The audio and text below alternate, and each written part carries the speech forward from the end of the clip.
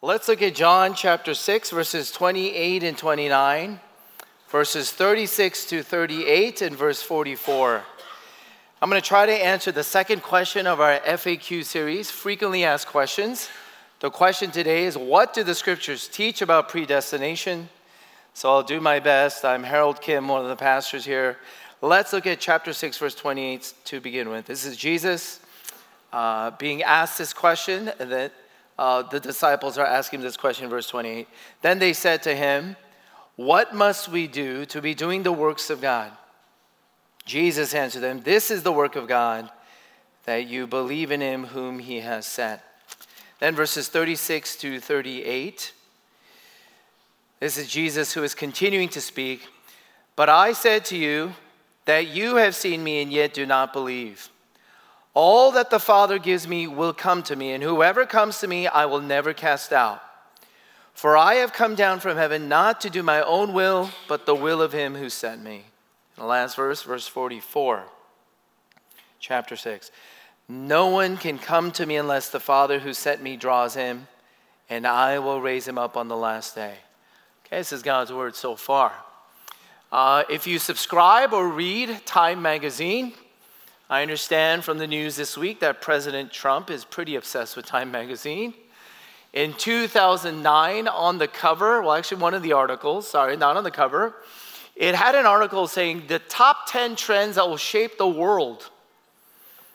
The top 10 trends that are shaping the world, and number 3 in the top 10, lo and behold, was this movement called New Calvinism. According to Time magazine, number 3 out of the top 10 trends shaping the world was New Calvinism. So if you're curious at all, if you're a student of current times, it's pretty vital to understand what is New Calvinism. Now, last week, we did our best to answer that number one question: how can there be one true religion? How can Christianity claim exclusive truth? Today, the question goes, what do the scriptures teach about predestination?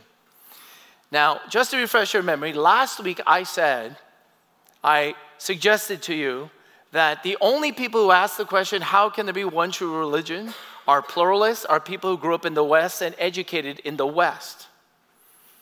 I would almost bank on it, the person who wrote this question, today's question, has some exposure to or some background in Calvinism.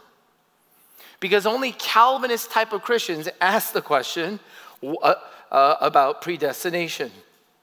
And this brand or this strain of thought and practice, which is resurging now according to Time magazine, is a subset within evangelical Christianity today. And it assumes that you have some knowledge of that. So I'm just going to unpack some definitions first, 2 doctrines under Calvinism, and what difference it makes. So 3 Ds: definitions, doctrines, and what difference should this make? Some definitions. Evangelical Christianity, is that just the political voting bloc? No, evangelical, as one of my old seminary professors once said, is anyone who can stomach Billy Graham. Anyone who can handle Billy Graham. A modern day version of that over at Harvest Crusade here in Anaheim, they kind of sell out Angel Stadium, is Greg Laurie. Now, an evangelical Christian is someone who believes the Bible is God's word, that the Bible is inerrant, it's without any error, it's the highest authority of standard of life and practice, and it shows us how to be saved in Christ. An evangelical is someone who believes in a triune God, one God but 3 persons, God the Father, God the Son, God the Holy Spirit. An evangelical also believes the answer to last week's question is that indeed there is no other way, no other truth, no other life but Jesus Christ, the exclusive Savior and Lord, Christ Jesus. An evangelical believes those 3 things.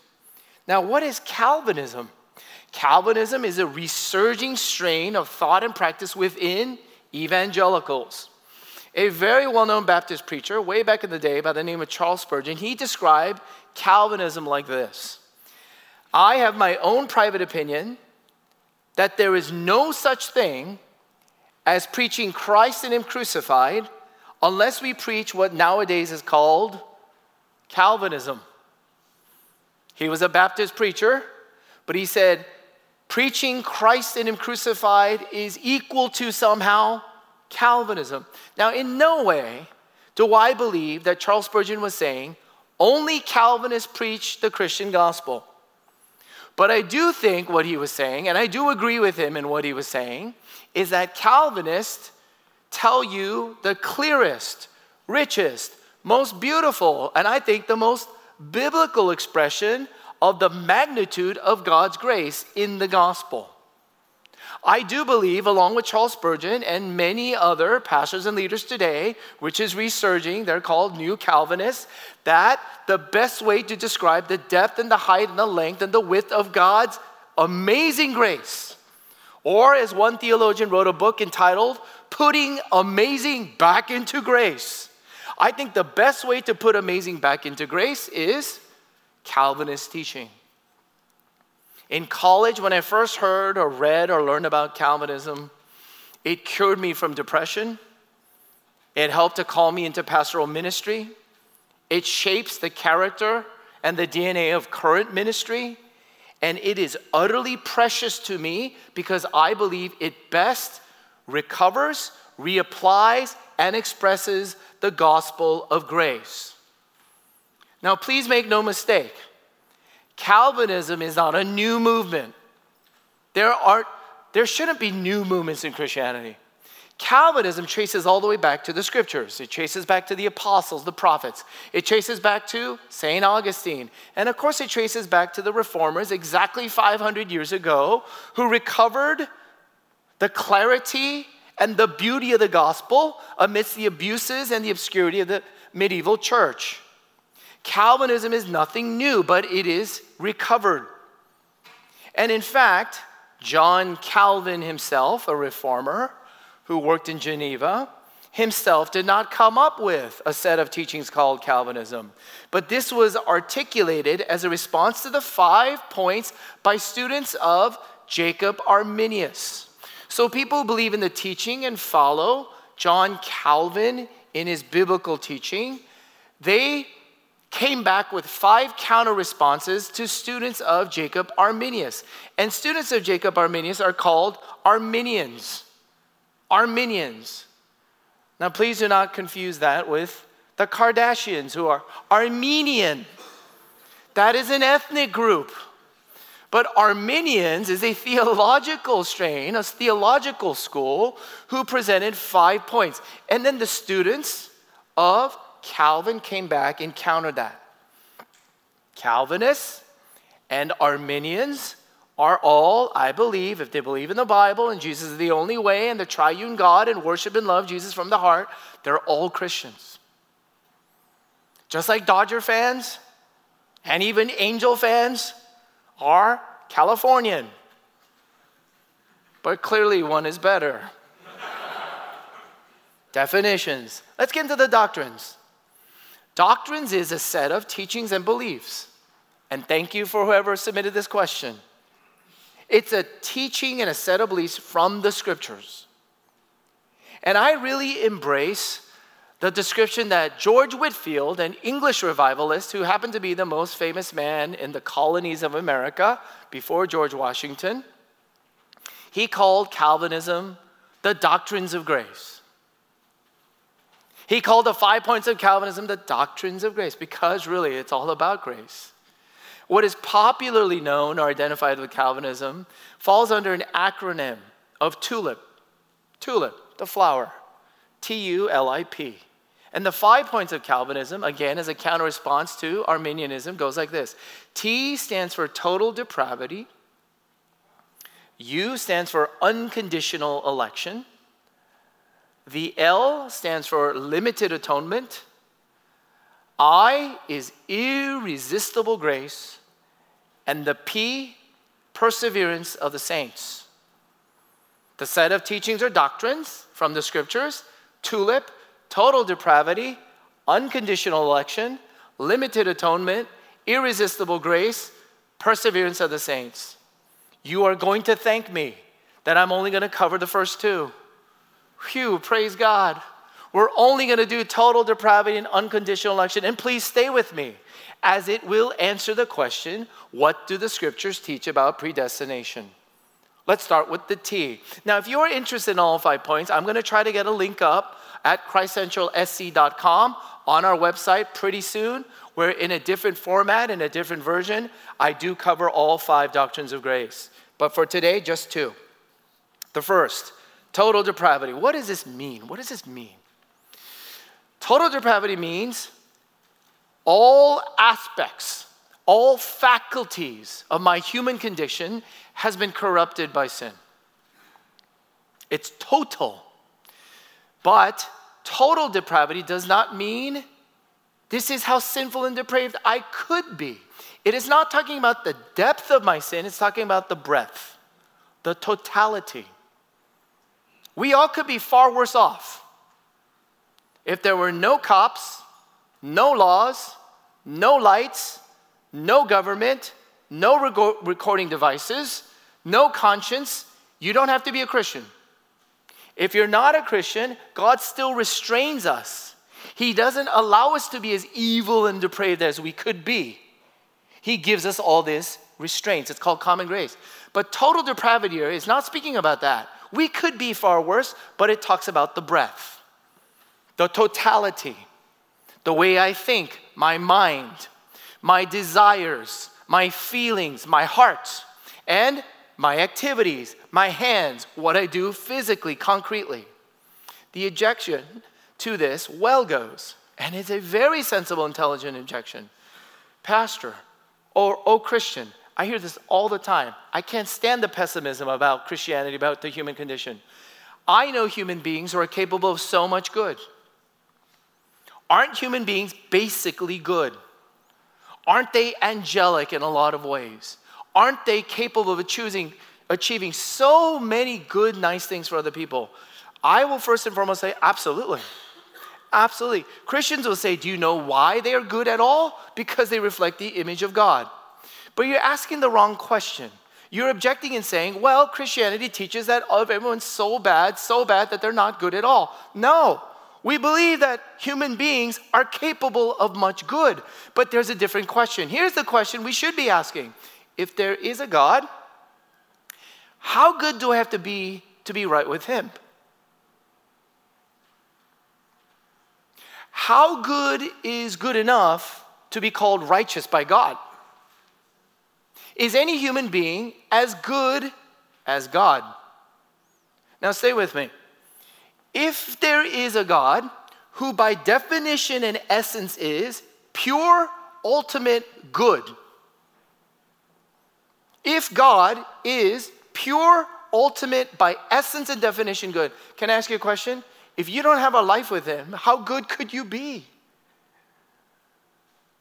You see, here's what Romans chapter 3 verse 10 tells us. There is none righteous, no, not one. That is not saying no one's good. It's just saying no one is as good as God. Not one. And then in verse 11 it says, I'll tell you why no one is as good as God. No one seeks after God. No one really wants God. No one wants God to be God. Do you know why? Because we all want to be God. That's the heart of sin. We don't want to take orders from someone. We don't have to submit to someone. We all want to be the number one. We want to be the chief. We want to be the president. We want to be the king. We want to be the CEO. We want to be the number one, don't we? We hate it when other people tell us what to do. But according to the scriptures, if there is a creative, intelligent, all awesome, all powerful, eternal, unchanging God, and He Himself is good, how good can you be without God? You know, I'm sorry to tell you that at this very moment, Sunday after Sunday, you see me or other pastors come and try to study, and we really pray, and we try to give all of our hearts to communicating to you what God says. But if I asked you, you know how many times I have ever preached or taught the Word of God purely for the glory of God? Do you know how many times I've shared the gospel, evangelized, or done a work of mercy for my neighbor, someone who is disadvantaged, or someone that my heart breaks for? How many times have I done any good thing 100% purely for the glory of God? In other words, if you take my best act in all of my little life and you analyze it under the microscope of God's judgment, would any one thing be declared righteous? And I'll tell you, you don't have to take a hard guess. You know how many times I've preached or done anything good purely for the glory of God? This is how many times. In fact, right now, I'm not doing it. I don't even come close. If God were to measure my righteousness based upon Harold, how well do you do Christian things? This is what I'm going to come up with. Because according to God's own standard, His righteousness, His holiness, His truth, His absolute purity, I am depraved. So my friend, Christian doctrine teaches us there is a pessimistic analysis on the human condition, yes. Capable of much good, but stop comparing to other people. If there is a God, how do you get right with God? So we're pessimistic that we cannot be right with God, and that is realistic. That is very realistic. I mean, this is why Jesus repeatedly taught, is it not? Verse 36, for instance, in chapter 6. But I said to you that you have seen me, and yet do not believe. Why do we not believe? Because we're not interested. We don't want Him. Look at verse 44. Verse 44. No one can come to me unless the Father who sent me draws him, and I will raise him up on the last day. Again, in verse 65 says the same thing. He repeatedly teaches this. And then in chapter 8, verse 47, which we did not read, whoever is of God hears the words of God. The reason why you do not hear them is that you are not of God. Why does Jesus clearly and repeatedly hammer the point home that nobody comes to God? Nobody wants to believe in God. Actually, people can't believe in God because people don't want to come to God. Why does He keep saying that over and over and over and over? It's to prove the point back in chapter 6, verses 28 and 29, which we started with. This is the work of God, that you believe in Him whom He has sent. So they said to Him, then what sign do you do that we may see and believe? What must we do? This is the work of God, that you believe in Him whom He has sent. Jesus is saying, is it your work that you will be interested, love, and believe, and come to Jesus Christ? Jesus said, you don't want to. You won't. You can't. You're incapable. You're totally depraved. No one really seeks after God unless God comes seeking after you. Why do you choose Christ? Because God chooses you. Why do you have an interest? Why are you curious at all today? Let me try to encourage you. If we're totally depraved, why do we have any interest in curiosity? Because God has an interest in you. You know, my wife, Sunny, has explained and described to me in one moment, which I'll never forget. She captured her childhood church experience growing up in Miami. Not only was she a child, but it was Miami. It was Miami. There's a lot wrong going on there for sure.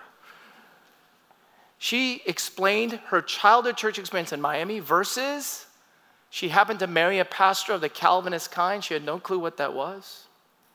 And now she is still married to a guy who's doing Calvinistic ministry, which tends to me, you can already tell, oh, today's sermon, wow, it's a little bit academic. It's a little bit kind of intellectual. Here's what Sonia said. You know, Harold, going to church in Miami when I was growing up, I used to cry all the time. I used to cry for no reason. I had no idea why I cried. Now, after I married you and going to the church with you, now I never cry. Except for you. I cry because of you. No, and of course, and she would add, no, there are times that she cries now. Here's what she says. I actually understand better why I cry now. And here's what's happened to me and her. Isn't it usual that our hearts outrun our heads?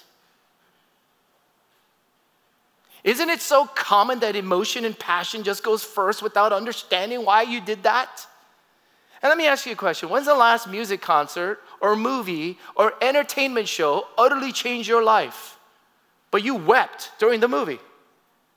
I mean, you wept and you were so inspired. But didn't you just come out of the movie theater and think, oh, am I going to eat a hot dog or nachos next?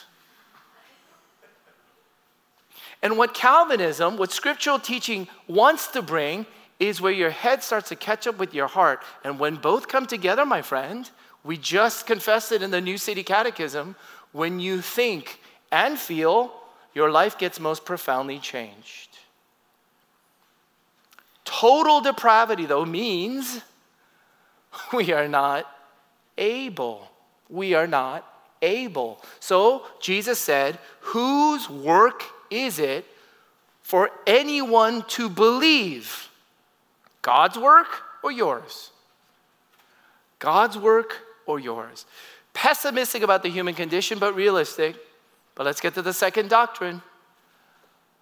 Most optimistic of God.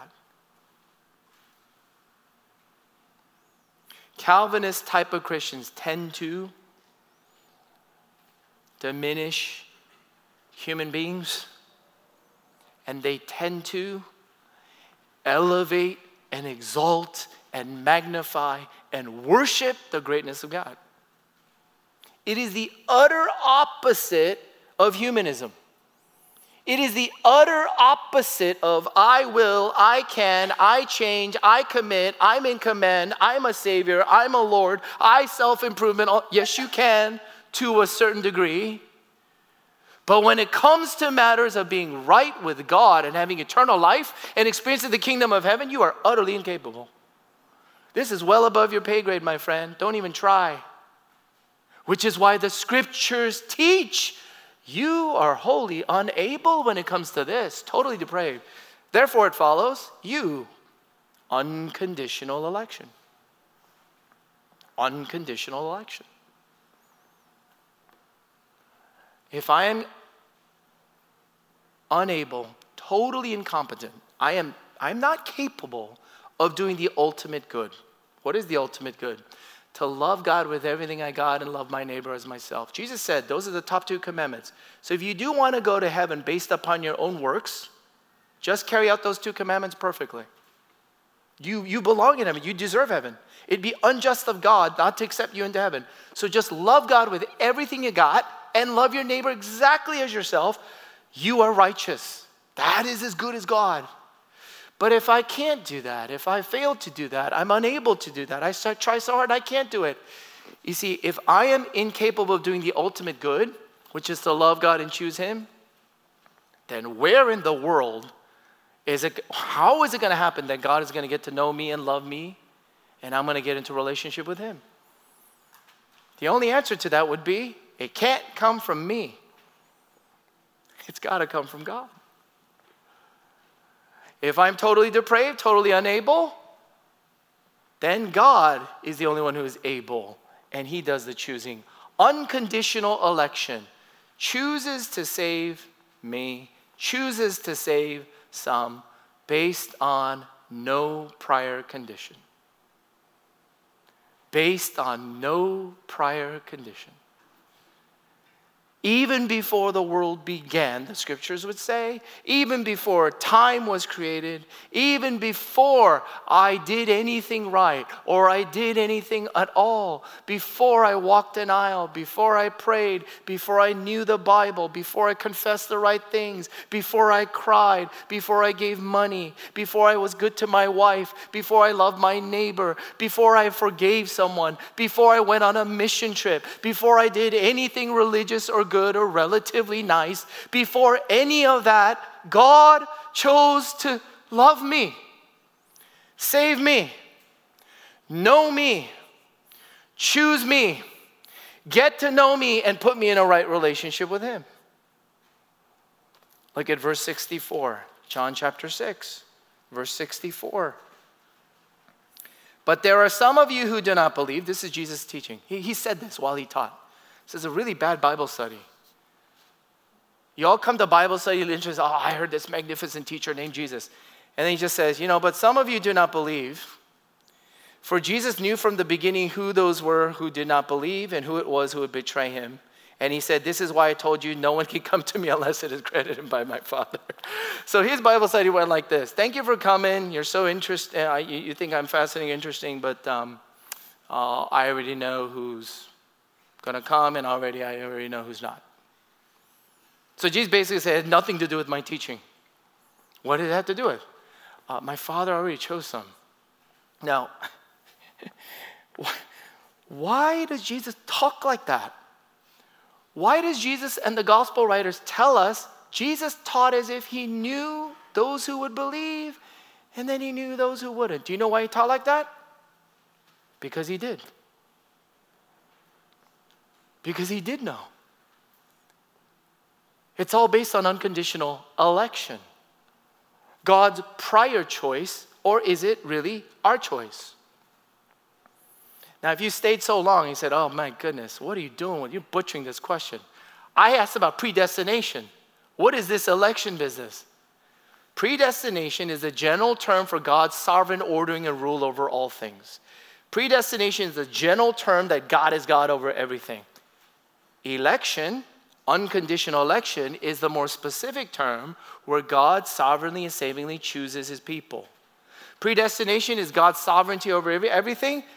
Election is a specific term where God chooses some, where he selects and loves and saves his own people. And the difference between my Kardashian brothers and sisters who are Christians and Calvinist Christians boils down to this. On what basis does God elect or choose his people? Is it really unconditional or conditional? Does God really choose some based upon because I chose him? Or did God already choose and that's why I chose him? You see, in 3rd grade, I went to vacation Bible school, got in a fight, a rotten kid, thought I was a good kid. That's the first time a camp counselor took me aside because we were beating each other. And he took me aside and said, you know, Harold, you are sinful. I said, what? Sinful? Dude, my nickname is Happy Kid, HK. My parents think I'm an angel. No, you're sinful. Jesus had to come and die for you. I was floored. I wept, believed in Jesus, said I am without hope unless he comes out and saves me. Now, it's one of two ways. God in eternity past saw that rotten boy Harold in 3rd grade would come to choose and believe in him. Therefore, because God saw that I would do that in 3rd grade, he chose me. That's called foreknowledge, right? But it depends how you define it. Foreknow, you see, God saw, oh, rotten little Harold, though, but he did something really good. Because he chose me, I'm going to choose him. Calvinists are going to come around based on the scripture and say, Harold, the only reason a rotten boy like you would choose him is because God chose you first. You see, choosing to believe in Christ is either the cause of God's election or it's the result. Choosing to love Jesus Christ is either the cause of why Jesus loves you or it's the result that Jesus loved you. Which way is it? Do I love Christ first and then he loves me? Or is it a verse that says, because he first loved me, I love him? An unconditional election teaches if it were based on conditions, if it were based on you, if it were based on your intelligence, if it were based on your morality or your mood, no one would come. But if it's based on him, based upon God, oh, there's a miracle called salvation that could happen. Verse 44, again, Jesus clearly, unequivocally, no one can come to me unless the Father who sent me draws him, and I will raise him up on the last day. Get that sequence right. How do people come to him?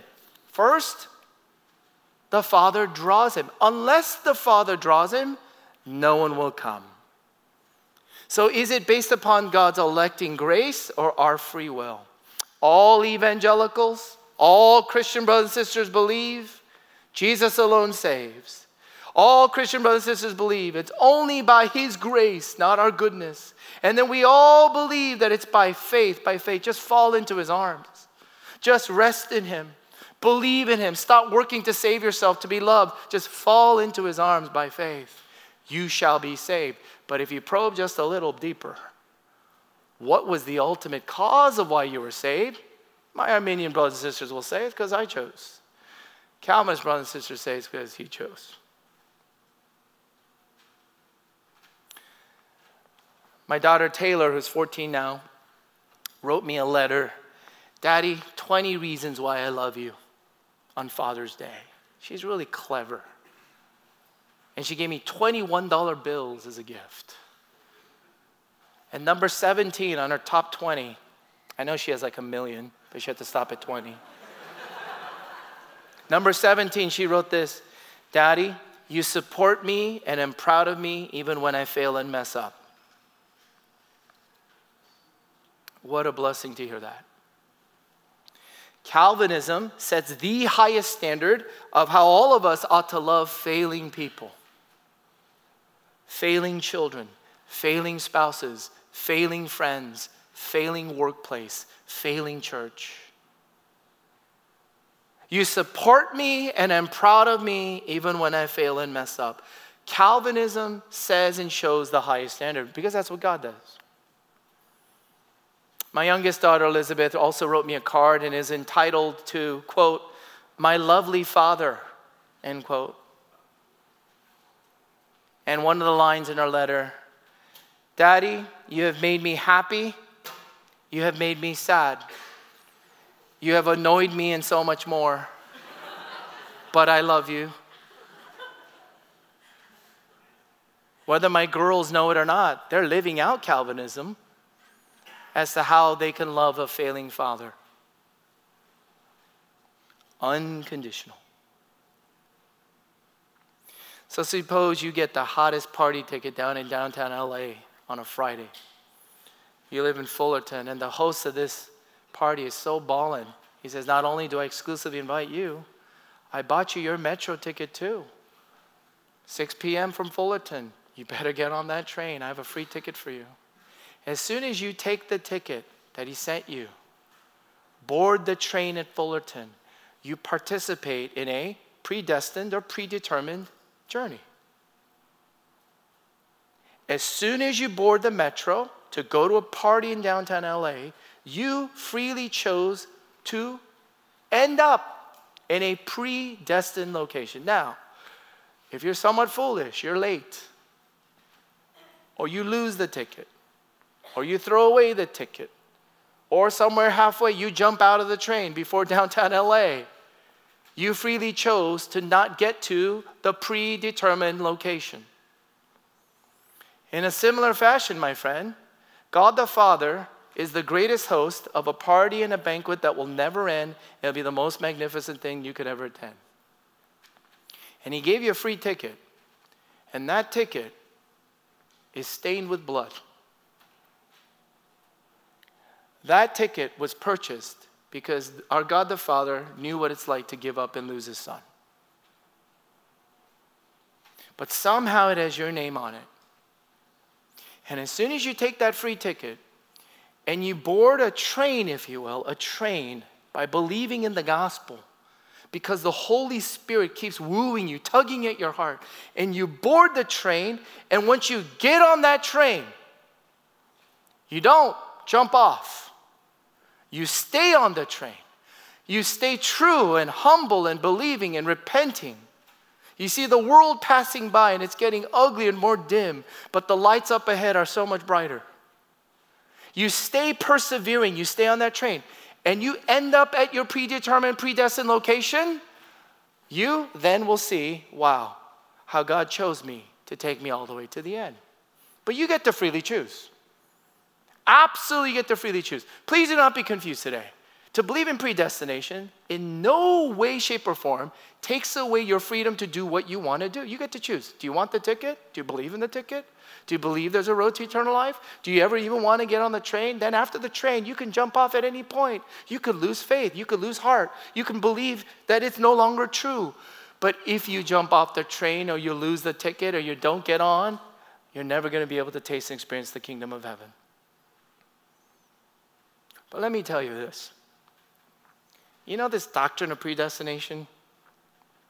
It was never meant, never, to be taught and understood in such a way to determine and judge, oh, that one's predestined, this one's not. It's never used that way. That is well above our pay grade. No one can determine or judge. But do you know why predestination is clearly taught? Do you know why predestination is so important and it's there in the scriptures? It is for true believers. It is for true followers of Jesus. Because should you choose Jesus Christ ever, should you, out of so many in the world, choose to love and believe in Jesus Christ, and should you stay on board, there's going to come a day where the realm is going to be so new and perfect, it's going to really wipe away every grief, every fear, every pain, every loss, every incomprehensible thing. The scenery is just going to continue to get more beautiful. And when you reach the end, and you finally fall into the arms of Jesus face to face, you are going to ask forever, how did I get on this train in the first place? And how in the world did I stay on? How did I hold on? How did I hang on? How did I hope on and on and on and on? How did I kiss a world goodbye and kiss my old self goodbye, but want to kiss Jesus more? Do you know how that happened? It's called people who are going to heaven. And we're going to sing to the praise, to the glory of God's grace. Predestination is taught to so sweeten, so humble, so strengthen, so reassure genuine believers who are going to make it to the end. Isn't this why Ephesians chapter 2, verse 8 and 9 teaches us from Apostle Paul, for by grace you have been saved through faith, and this is not your own doing. It is the gift of God, not as a result of works, so that no one may boast. I stand before you and tell you, apart from the sheer grace of God, it was not my doing. It was not even my choosing. And ultimately, it's not even me hanging on. I know someone who chose me. I know someone who loved me to the point of death. And I know someone who hangs on to me and grips me.